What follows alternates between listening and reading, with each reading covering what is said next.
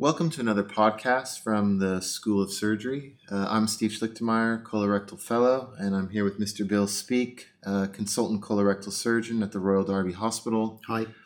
We're here today to talk to you about early rectal cancer.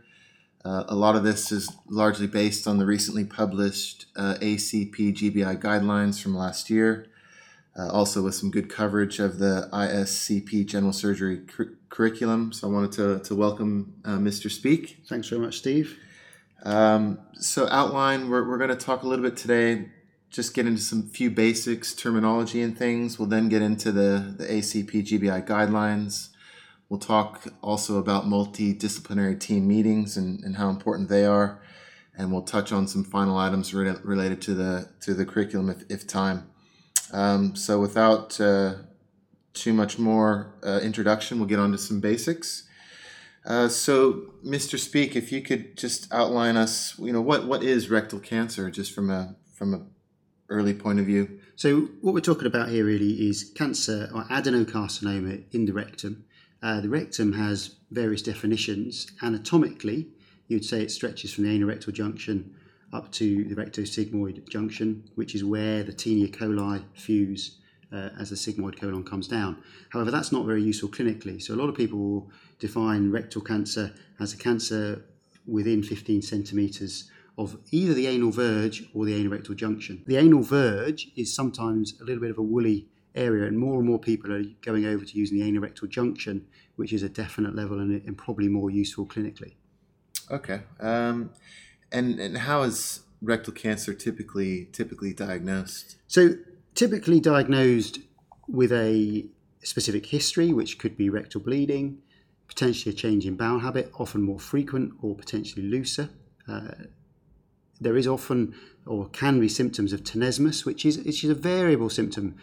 Typically, if you look in textbooks, they'll say tenesmus is a pathognomic sign of rectal cancer. I have to say that isn't the case in practice, but it is certainly a symptom that needs investigating.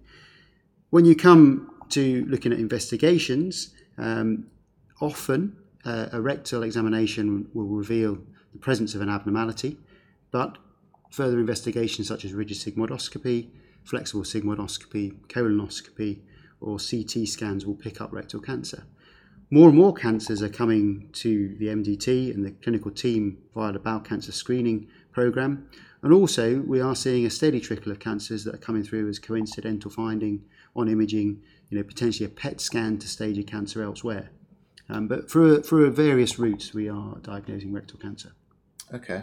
And from a trainee and medical student point of view, how important is the digital rectal exam in all of this? Is it very important? So I think, some people may argue that rectal examination, once you've diagnosed rectal cancer, is less important than it was. And that might be the case. That's because we have ready availability and do MRI scan of the pelvis. However, I think PR is still key, certainly for mid and low rectal cancers. You get so much more useful information. A surgical finger, will be able to tell you whether you really do think you can get away with a low anterior section or an AP. If we take things back a stage, if you're a GP, seeing even a young patient with rectal bleeding, not doing a PR is probably undefendable, because you can't say that this patient needs to be seen. You don't know if it's hemorrhoids or not, and certainly a PR is key. The MR will tell you which quadrant of the rectum you're in. It will give you some idea about the T stage. Great. So that's all makes all pretty good clinical sense in terms of digital rectal exam. You touched on it a little bit in terms of, investigations, rigid, flexible sigmoidoscopy. And can we talk a little bit more about the other imaging staging tests such as MRI, endorectal ultrasound, CT chest, abdomen, pelvis? Certainly I see some centers have a preference for MRI. Some tend to use endorectal ultrasound as an adjunct. Can you give us a little bit of background about how one is selected over the other? So I think my personal feeling, and most centres would feel that for a rectal cancer, they need systemic staging really with a CT chest, abdomen, pelvis, and that's taken as read. For a rectal cancer, we would generally add in an MRI scan. Now the MRI will tell you quite good information about whether there's any lymph node enlargement around the mesorectum. It will also give you fairly good staging along the T staging using the TNM standard staging system. MRI is very good at looking at the potential for involvement of the mesorectal fascia, and if you're likely to get away with a straightforward surgical resection or whether you need to add in additional or neoadjuvant chemoradiotherapy. However, MRI does fall down when you come to look at the T1, T2 interface, and the endorectal ultrasound will give you a lot more information at that staging level. The problem with endorectal ultrasound on its own is it can't look very at the more advanced T stage and it can't look at the lymph nodes. So I think the two are complementary, but that said, you don't need endorectal ultrasound for the larger T2, T3 surgical or chemoradiotherapy cases. It's very useful for the early rectal cancer cases, however. Okay, and just to wind that back just a little bit further, so rectal cancer still stage T, N, and M, and just to touch on some of the T1, T2, T3, just could you explain a little bit about the layers there and what each of those means? Yeah, so broadly speaking, T1 is confined to the mucosa and submucosa, and I think when we come on to talk a little bit more early rectal cancer, that's worth expanding on. When we talk about T2, that goes into the muscle, and T3 is through the muscle, and obviously T4 can be serosal involvement, whether in the bare area of the rectum, or it can be involving the mesorectal fascia or adjacent organs. I think it's perhaps worthwhile talking a little bit about the T1 staging system with early rectal cancer, because it does help us work out whether we can locally resect something and safely, or we should be looking at a more aggressive, or probably standard surgery with circumferential resection of the bowel wall with en bloc lymph node harvest. So T1, the Kikuchi staging system is very useful here, where we've got SM1, 2 and 3, and the SM refers to submucosa, and the 1, 2 and 3 refers to the depth of invasion through thirds of that submucosa. So SM1, the first third's involved, SM2, second third, and SM3, all 3/3. Okay, and so Kikuchi, we hear sort of Kikuchi versus Haggett. So Kikuchi is for flat polyps, is that correct? And Haggett's for pedunculated polyps, that? They are distinct systems. So they are, as you say, Kikuchi for flat or sessile polyps, Haggett is for staging pedunculated polyps. Okay, good. Well, I think that covers most of the basics. We'll now get into the guidelines, if that's okay with you. I guess there probably is a few definitions, but in terms of the guidelines, how do they define early rectal cancer? So I think it's fair to say there isn't a consensus, but a reasonable definition would be the lesions that can be safely removed without circumferential removal of the bowel wall. And in addition, you've got to hope that there is a low risk of local or distant recurrence. Turning it on its head, i.e. there would be an excellent prognosis with standard formal resection, and that they would call into question, is it worth putting your patient, or does the patient want to go through standard resection with the attendant risks and high probability of stomas, maybe low anterior resection syndrome. So it's balancing oncological certainty or good oncological control with the risks of major surgery. Okay, so it sounds as though standard TME is one treatment option for early rectal cancer, and it would sound as though that is also largely in fit patients who are not really risk or stoma averse. Are there other treatment options that for early rectal cancer discussed in the guidelines? Yeah, so there are, and I think before, just to say as a start, I think it's important that you counsel your patient adequately here, because we are increasingly using local resection techniques transanally or even contact radiotherapy, which we'll come on to shortly.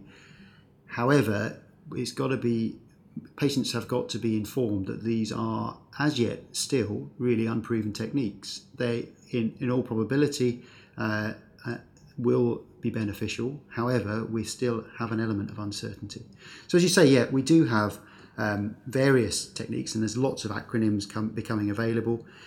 Endoscopically, so at flexible sigmoidoscopy or colonoscopy, advanced polypectomies, so endomucosal resection, or endoscopic submucosal dissection, which is becoming increasingly available, can remove early rectal cancers. Often it's more that you're removing a polyp and then you end up, the cancer comes back in that polyp, so you have a polyp cancer. Surgical options would include such things as TIO or TAMIS or TEMS, which are all acronyms. TIO is transanal endoscopic operation. TAMIS is transanal microinvasive surgery. TEMS is transanal endoscopic microsurgery again. The TIO and TEMS are reusable kit. The TAMIS is a disposable kit and uses a lot of laparoscopic equipment. Both have sort of pros and cons. So in the low rectum, we can also do transanal resections with such instruments as Eisenhammers and potentially Parkes retractors. However, there's quite good evidence now that doing transanal resection in that way doesn't give you as good a specimen. The rates of recurrence are so much higher. The problems with the TEMS and TIO, and potentially the TAMIS as well, is you can't get good inflammation in the lower rectum and you just don't have room to come very low. So a lot of people might combine approaches where they might start dissection under an early rectal cancer or advanced polyp with a transanal approach and then do the top end with a TIO or TEM approach, or vice versa, of course. Okay. I mean, from my perspective, it seems as though techniques such as EMR and ESD are largely done by gastroenterologists, whereas TEO, TAMIS, and TEMS are largely done by surgeons. Is that your feeling? But we're all sort of going after the same area. Is that the same polyp? Is that your feeling? I think you're right, and obviously techniques are improving all the time. I would say that EMR and ESD are done by colonoscopists. Yes, and I wouldn't exclude surgeons from that. It's done with people with a declared training and interest in that area. And ESD is the sort of the new technique that is becoming increasingly available. So I think that brings us to the next question. You're doing an endoscopy. You see a polyp that looks concerning, perhaps for an early rectal cancer. What's your next step then as an endoscopist? So I think just to say that if you think this is a sizable cancer, i.e. bigger than 3 centimetres, then clearly go ahead with standard treatments and biopsy that cancer. However, if you're uncertain it's a sizable polyp or maybe an early rectal cancer that we can locally excise, the difficulty with biopsying subsequently is it can render the submucosal plane very fibrotic and also implant tumour cells to a deeper level. So in ideal circumstances, you wouldn't biopsy or do a focused biopsy, potentially from a dominant nodule or the most suspicious area. Good assessment would include, washing the lesion well, assessing it along Kudo pit patterns, which can give you a lot of idea whether this is actually a malignant or a benign lesion. Obviously, Paris classification, whether it's pedunculated or sessile or flat, is again useful. And having those charts up on the wall in the endoscopy room is very helpful for endoscopists. I think another thing to talk about as well is whether you should tattoo or not.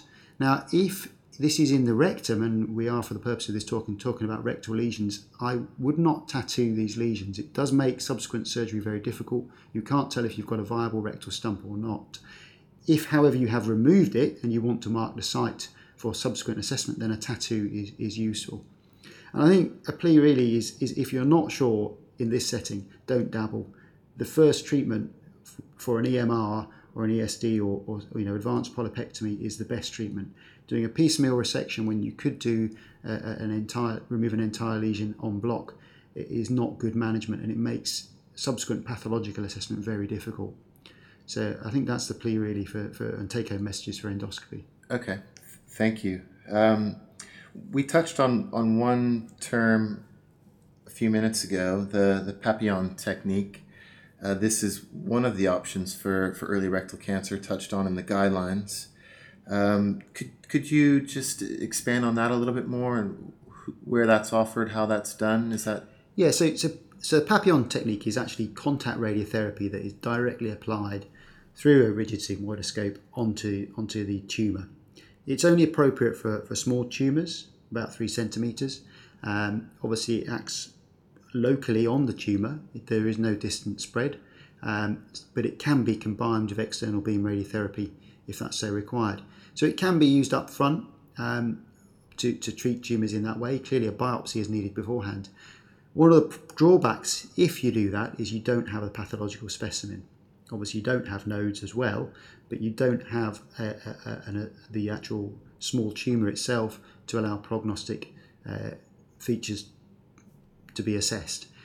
It can also be used when you've done a local excision and you have found perhaps a margin is involved, so it could be used to tidy up the bases. But I think really it should probably be reserved for patients who are unfit for further surgical resection.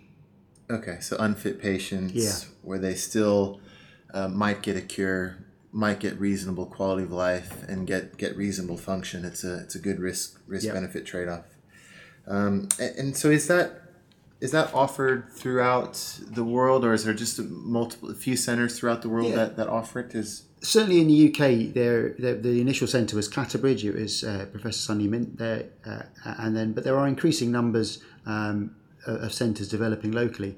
And I think most centres, and I'm sure they will, but we need data on this treatment technique. It is probably one of the most unproven of the early rectal cancer techniques. And if you are referring patients to these centres, or even doing this, then we should be looking at gathering data. And the Guildford database, which is coordinated by the centre in Guildford, who treat with local radiotherapy, do coordinate a national database on that. Okay, and I guess as you say, the main disadvantage is you're not treating or harvesting the lymph nodes, so you're not sure of the lymph node status. That, and also the polyp itself, because as we'll perhaps talk about shortly, when we have an early rectal cancer specimen that we have resected transanally or as an EMR and it's come back as a surprise finding, we can prognosticate on whether there is the likelihood of persistent or recurrent disease. Yes. So that really brings me to the next question. So if you're looking at one of these lesions and you've got it's T1 or T2 or it's been excised, is there a way you can calculate a risk of lymph node metastases in these patients?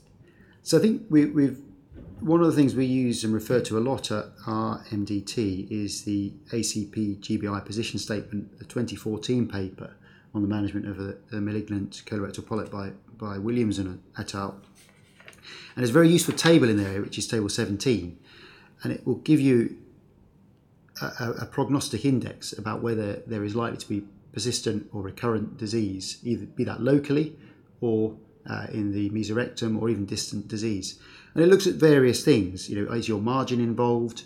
What's the Kikuchi staging? What's the Haggett staging? Is there tumour budding? Is there lymphovascular invasion? And you can give an estimate of the potential risk for recurrent disease, which, if you use the table, will give you between less than 3% and more than 20%. And I find this very useful to actually show to patients and say which group they're in. That, of course, has got to be balanced against the patient's comorbidities and indeed their wishes, because some patients might be very risk averse and not want to have any risk of persistent disease, or other patients may accept that they have got a number of comorbidities and are happy to carry on as they are with close monitoring. Okay, well we might finish up with the guidelines there and just briefly talk about multidisciplinary teams.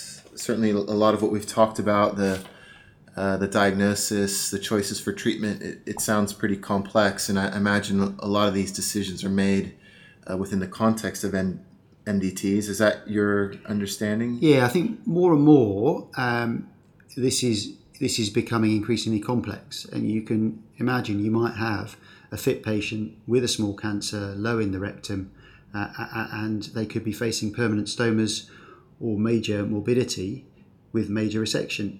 They may have many options. They could have a TO, or they could have contact radiotherapy, or they could have neoadjuvant chemoradiotherapy followed by a TO, or they could have contact radiotherapy. This becomes very complex, and you do need potentially all the experts to be involved to advise that patient. And therefore, increasingly, we are seeing early rectal cancer MDTs developing nationally. Most regions will certainly have one, if not two, and I would commend that normal colorectal MDTs do feed into those, and interested parties attend, and therefore patients can be offered all the options that are available, which clearly we should be doing.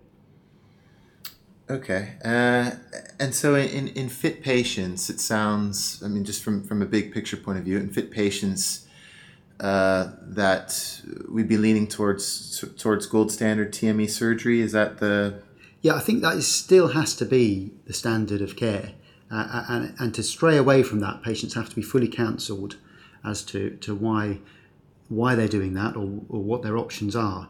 And so the cure rates are higher, the recurrence rates are lower, but there is the attached higher morbidity and mortality. Is that... Yeah. And certainly the risk of stoma with rectal lesions is very high. The risks are obviously greater with a rectal cancer resection because it's a bigger operation. There's also, to throw into the mix, the risk of impotence, bladder dysfunction, the risk of low anterior resection syndrome. So the quality of life after low anterior resection is not always great. So it seems that the follow-up for gold standard TME surgery is pretty well established, but let's say you've done one of the other techniques, either a local excision or contact radiotherapy or even external beam. How does your follow-up change for these patients? Is it more intense? Yeah, I think we do have a standard protocol where we have regular endoscopy. That might be possible with rigid sigmoidoscopy in clinic, but often your prep's not great. So 9 times out of 10 we'll end up doing a flexible sigmoidoscopy alongside a CEA, blood serum estimate, and alongside an MRI. And that should really be at a minimum of 6 monthly for 3 years to try and look for local relapse or recurrence. The guidelines say it should be 3 to 6 monthly, but as a minimum 6 monthly. Now that should be alongside your standard colorectal cancer follow-up. So most patients, if they have a flexible sigmoidoscopy, should have, instead of that, at 18 months or a year, colonoscopy, and then colonoscopy 5 yearly. And our current policy is to do a CT at 18 months and 3 years for these patients. Okay, great. Well, that's I think we've covered a fair bit here today. Is there any sort of summary or take home messages that we wanted to leave people with? So I think, early rectal cancer, there are new and hopefully sufficient techniques to adequately manage early rectal cancer. However, it is still unproven, and I think patients need to be aware of that fact, and standard formal resection still remains the gold standard. But with counselling and appropriate awareness of your risks and benefits, these techniques are certainly possible and may well be the right thing for your patient. I think if you want to know more, the ACP GBI 2017 guidelines on the management of colorectal cancer are very useful, and also the management of a malignant colorectal polyp, also ACP GBI guidelines in 2014, are useful too. There is a national drive, which is the Significant Polyp Early Colorectal Cancer initiative led by the Pelican Foundation, and some very useful summary data that is available through their website, which is also useful. So thanks very much, Steve. Okay. Thank you, Mr. Speak, for your time and for all your advice and wisdom. That's all from us here at the School of Surgery for now. Thank you for listening to another podcast brought to you by School of Surgery. Remember, you can follow us on Facebook at School of Surgery, on iTunes, on Podomatic at schoolofsurgery.podomatic.com, and finally by searching School of Surgery on YouTube. Thank you very much, and see you next time.